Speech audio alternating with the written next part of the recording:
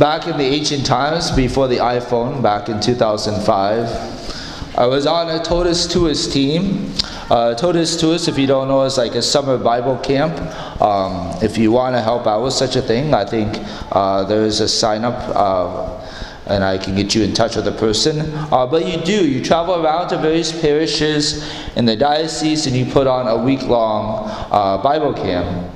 And there's a training at the beginning of the summer where they split us up into teams of 4 people each. Father Bierman is in charge of Totus Tuus in our diocese and was even at that time back then. Now one team was full of musicians. All of them could sing pretty well. The 3 of them could play guitar, 1 could play the piano. And then there was my team. Brenda was a decent singer. The rest of us not so much so. None of us could play any musical instruments. So this made providing music for Mass each day with the kids a monumental challenge. I have no idea what Father Bierman was thinking when he made the teams. But don't worry, almost 18 years later, I'm not bitter at all. Anyways, one of our parishes early in the summer was in the southeast part of Minnesota. So on our free day, on Friday, as a team we went to the Niagara Cave near Harmony, Minnesota. Maybe some of you have been to this little gem.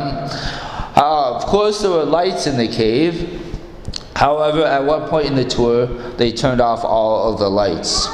Now, I don't know if it's true, but the tour guide said that if you remained in the cave in complete darkness for 3 days, you would become permanently blind. In the first reading from Isaiah, there are lots of reference to light and darkness. Isaiah writes that darkness is dispelled, that the people in darkness have seen a great light, that a light that has shone upon those who dwelt in the land of gloom. This light has brought abundant joy and great rejoicing. As Christians, we believe all this points to Jesus Christ, that Jesus Christ is the light of the world, that the light has come into the darkness of evil and sin and lies. This light, Jesus Christ, has brought good, virtue, and truth. The responsorial psalm even points to this light of Christ, this light of Jesus. The response for today is, "The Lord is my light and my salvation." Jesus is our light and our salvation. Do we believe this? Do we believe that when we look upon the world with the lens of our Catholic faith in Jesus Christ, it helps us to see things more clearly? Do we believe that our Catholic faith helps us to see reality for what it is? Do we believe that Jesus Christ is the light, the fullness of truth, the fullness of the truth of God Himself revealed to us? Do we believe that Jesus Christ died and rose to give us salvation, eternal life in heaven, not just for us, but for all 8 billion people on the planet Earth? In the Gospel, we see that after John the Baptist is arrested, Jesus withdrew to Galilee. Capernaum is a town in the Galilee region. As Jesus is walking around the Sea of Galilee, he sees 2 brothers, Simon, later called Peter, and Andrew, and they were fishing. Jesus says to them, "Come after me, and I will make you fishers of men." Matthew records that they left their nets and followed Jesus immediately. Now, maybe they were disgruntled fishermen. Maybe they were looking for an excuse to leave the fishing business. However, I don't think this is the case. After Jesus' death and resurrection, when the apostles don't quite know what to do next, they went back to fishing. So I don't think they left so readily because they didn't want to fish anymore. I think Jesus' call was just that powerful. Jesus was speaking to their hearts.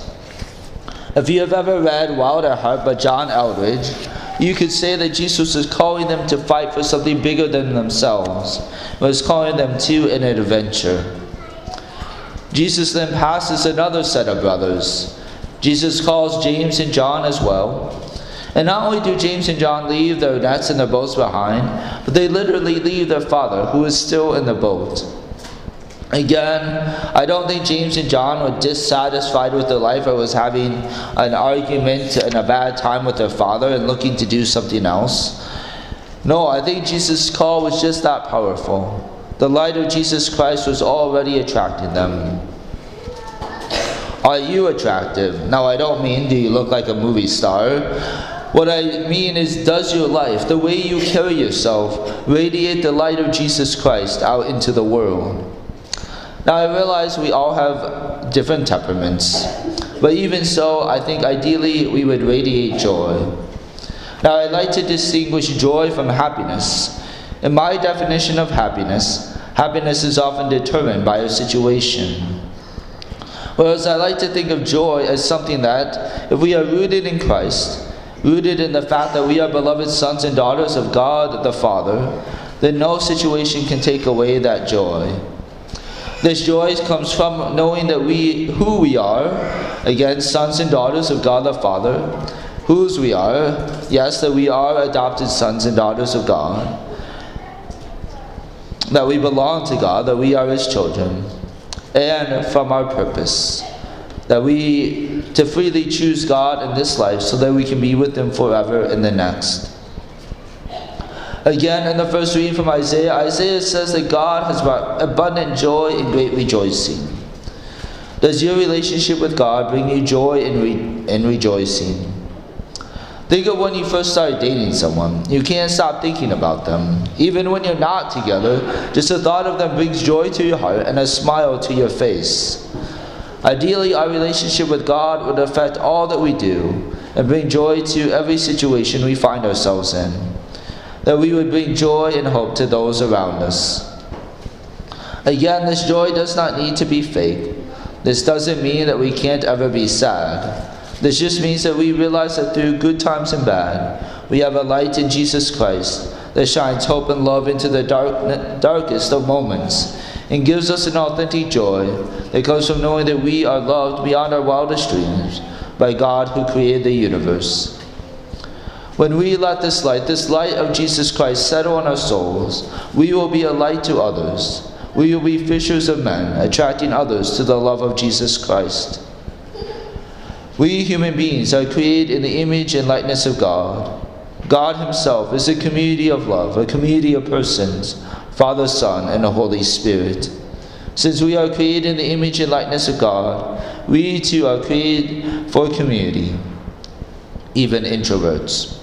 We all desire connection with others. Some of us 24 hours a day. Those people can be kind of annoying. But anyways, some of us need some alone time.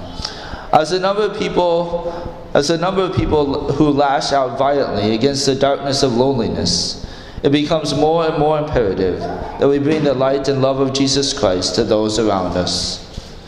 This week I dare us to break modern social norms and instead of burying our face in our phones, say hi to a stranger or even strike up a conversation or say, "Is everything okay?" to someone who is in distress.